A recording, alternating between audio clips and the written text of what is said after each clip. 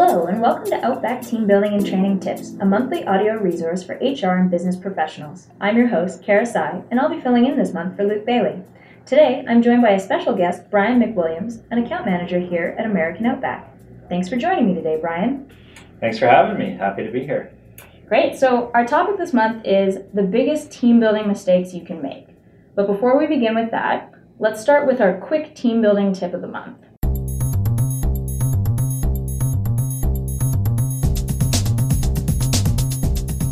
So each month, we begin the episode with a quick team building tip for our listeners. Brian, what would you say the biggest team building mistake you can make is?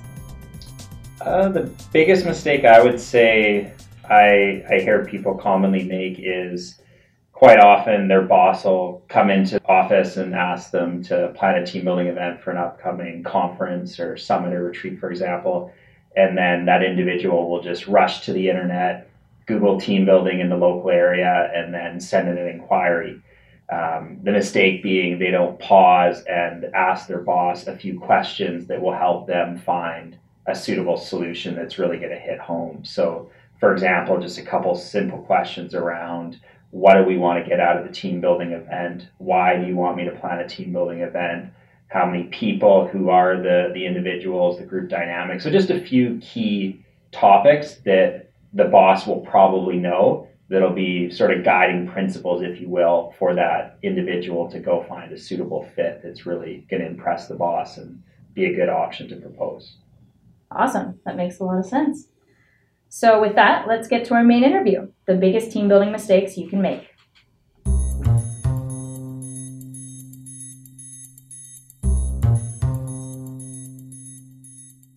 So Brian, as an account manager, you're often one of the first points of contact for people planning their team building event or activity.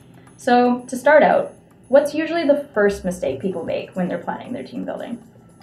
One of the biggest first mistakes I find is just people not giving themselves enough time to plan. So last minute requests, I can appreciate in today's business world, everybody's extremely busy. Things are last minute. A lot of companies are waiting for quarterly results to come in, so they don't approve team building budgets or retreat budgets until the last minute. So sometimes it's unavoidable, but if you can give yourself a little more time and be proactive, it's always helpful to have a longer lead time because there are a fair amount of moving parts that go into employee events and team events. So the more time, the better.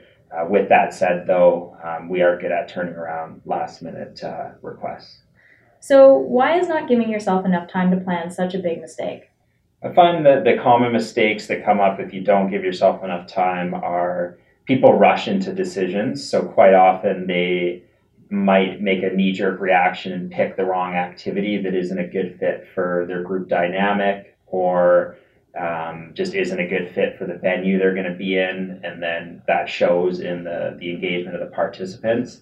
Another one on the topic of venues is quite, depending on the event you're interested in, certain programs and events require specific types of venues, and a lot of venues book up well in advance. So I've run into scenarios with clients where they fall in love with a particular program, for example, that could be run at an outdoor park, and in order to get a permit at the park, you have to go through a process with the city, which could take 4 to 8 weeks to get approval to get the permit. It's a simple permit, a couple $100, but it just takes time because it's through city infrastructure. So there's nothing more frustrating than finding the perfect event and wanting to do it, but not having the permit to be able to actually run it. Yeah, that makes a lot of sense. That would be really frustrating. So what other mistakes do people often make during the planning process? Another one is just sort of ramp up time to promote the program internally. So a lot of these events can be very successful if the planner within the company puts a little bit of extra time to get the participants excited. You can still keep the event a secret if you want, but just let them know to save the date, to RSVP, so that they're looking forward to something, or they also aren't busy. I mean, a lot of people, especially in the spring and summer months, take personal vacation time, and that can also be a shame if you put all this effort into planning a great activity, but then you don't send the RSVP out in advance, and then 3 or 4 key members of your team aren't able to make the date because they're committed to a personal or business scenario that books them up on that day. Any other mistakes you'd say? I think another one in the planning process is not having a clear understanding of budget parameters. And this is one I kind of mentioned right off the start is we can appreciate sometimes the VP or the president of the company asks somebody to do the planning and they won't tell them the budget. But at least try to get a bit of an indication, because there's scenarios out there that can be done for $20 a person, $100 a person, $200 per person. And even if you don't know your exact budget or your colleague won't give you the budget, a helpful question that we always like to ask, so I'd recommend maybe asking it internally, is what have we done in the past? And that can be a nice little indicator. If the answer is bowling or paintballing, you probably have $20 or $30 ahead versus maybe a professional sporting event like an NHL game or MLB game, you might have closer to $50 to $100 ahead. So just a bit of you don't need to know the exact number, but at least a ballpark, because there's great team building options out there that range anywhere from $20 to $200 or $300 ahead and everywhere in between. So at least if you have a bit of an idea, then that's really helpful as well. And so why is it helpful? It's helpful on our end to consult with our clients because we have different service levels. So we don't want to be proposing a $200 a head option and getting somebody really excited about that program if they have a 20 per person budget, because then of course it's just not going to be a fit and it wastes their time, wastes their boss's time.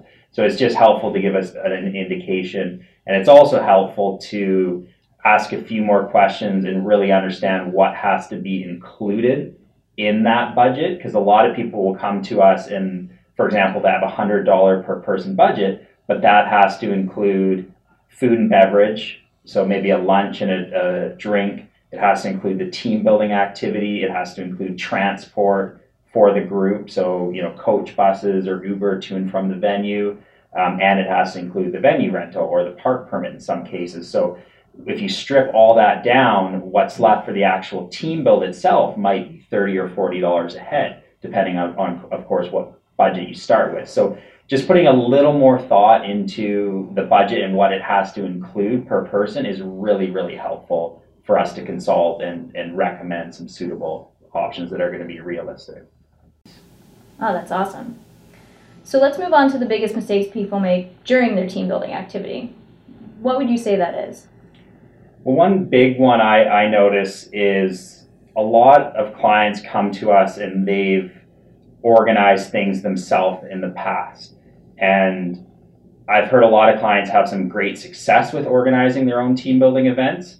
I think the biggest thing is to really understand the amount of time, effort, energy, resources that go into it. So I always mention to people, if they have that a lot of time and they can set aside, 5 to 10 hours a week leading up to the event date, and they're going to be the one showing up early, setting everything up, and then they're probably not going to be able to participate in the activity itself because they're running it. If they want to save some money and run it themselves, perfect, but just truly understand the undertaking that is involved to plan a successful team building event. So put that time aside, carve it out in the weeks leading up, because that's the biggest mistake I've heard people make is during the activity itself or in the days, weeks leading up, is they'll call us in a scramble saying, hey, I've got this event in 2 days. I thought I had time to plan it, and now I'm realizing how hard it is and how much time it takes. Save me, help me. So, and at that point, sometimes it's too late. So that would probably be my big thing is I'm not saying don't plan your own team build. I think there's a lot of people out there that are capable. Just don't underestimate the time it takes, I think is the big one. So the time and the organization that it takes to plan your own. Absolutely. Makes a lot of sense. So what about after the activity is over? One of the biggest things is I find people have a really good time with the team building activity and then they just move on. In today's business world, things are coming at us a mile a minute. Things are constantly changing. and it's easy to sort of just gloss over that great afternoon of building camaraderie and team building and just move on to the next business focus item that comes up or task that comes up.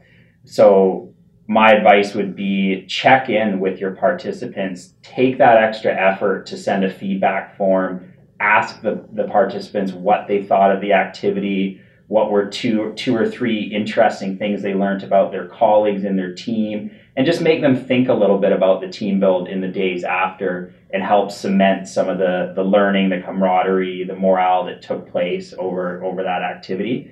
And then as a second thing is it really helps the planner to get some constructive feedback, both positive and negative, as to what people liked, and now those are going to be clues for planning the next activity to build on it.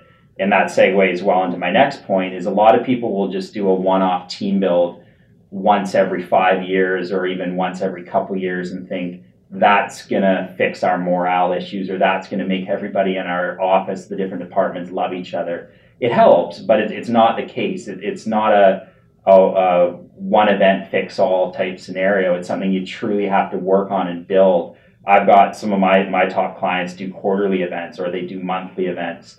And it doesn't always have to be a huge scale full day team build. It could be something as simple as a 1 to 2 hour smartphone scavenger hunt that's cost effective, quick and easy, couple hours in the afternoon, wrap up with drinks and appies type of thing. So just keep the momentum going when you have a positive team build. Don't leave it 5 years till you do the next one. Keep the momentum going. Yeah, I think that's some really great advice. So being involved in the planning process of so many people's team building activities, can you tell me about the biggest mistake you've ever seen someone make? I think most of our customers always do a pretty good job at coming to the conversation quite organized and allowing us to consult. One thing that would stand out to me, I think, is just individuals not knowing their group dynamic really well and getting really excited about a particular event because they love that event and they have a personal bias. So one that seems to come up more often than not is our Amazing Chase event, which is modeled off The Amazing Race, the TV show. So there's so many fans. A lot of people listening to this podcast are probably fans themselves. There's so many fans of that TV show, and it's always been a dream of theirs to get on a TV show, which is not very likely. The next best thing is participating in it in a team building event because it feels like you're in the TV show. So a lot of people get super excited about that and they jump the gun and they want to do the Amazing Race and they don't stop to think, okay, well, who are the participants? Who is the group dynamic? And in a lot of cases, they're individuals who just their idea of a good time is not running around a downtown core for 2.5, 3 hours in a competitive race format. That's an idea of a good time for a lot of people, but not everyone.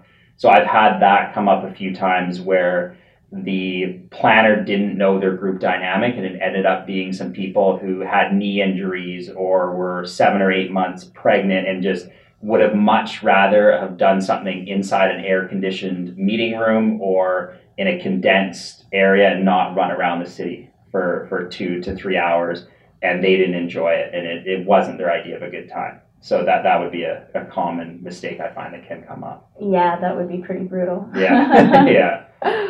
Okay, so now that we've gone over some of the biggest team building mistakes you can make, do you have any tips on how to avoid them?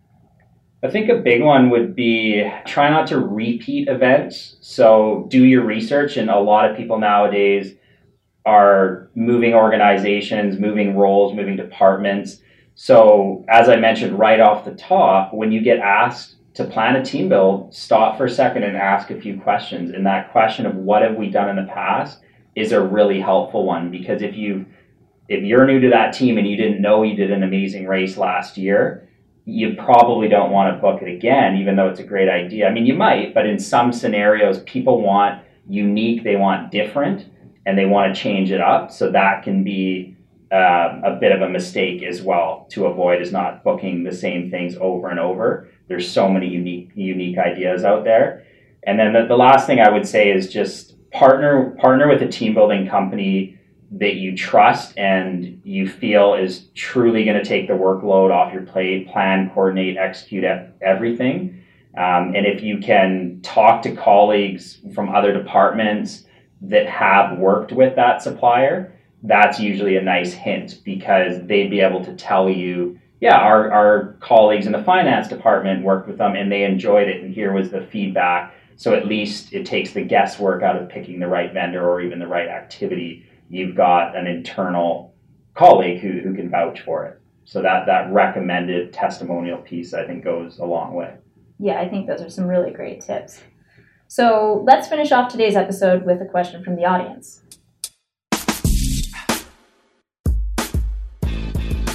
Christina from Toronto, Ontario asks, my boss has asked me to plan our next team building activity, but I've never put this type of event together before. What would you recommend for a first-time planner so I don't end up looking unprepared or silly in front of my colleagues? That's a great question. Thanks, Christina. I think it's the first thing I'll mention is it's really common for us to work with first-time planners. I mean, we do work with meeting professionals as well, but I would say 60 to 70% of our inquiries come from first-time planners. So that scenario where their boss pops in their office and says, hey, we're having a national sales conference in 2 months. Find me a fun team build for a 3-hour window.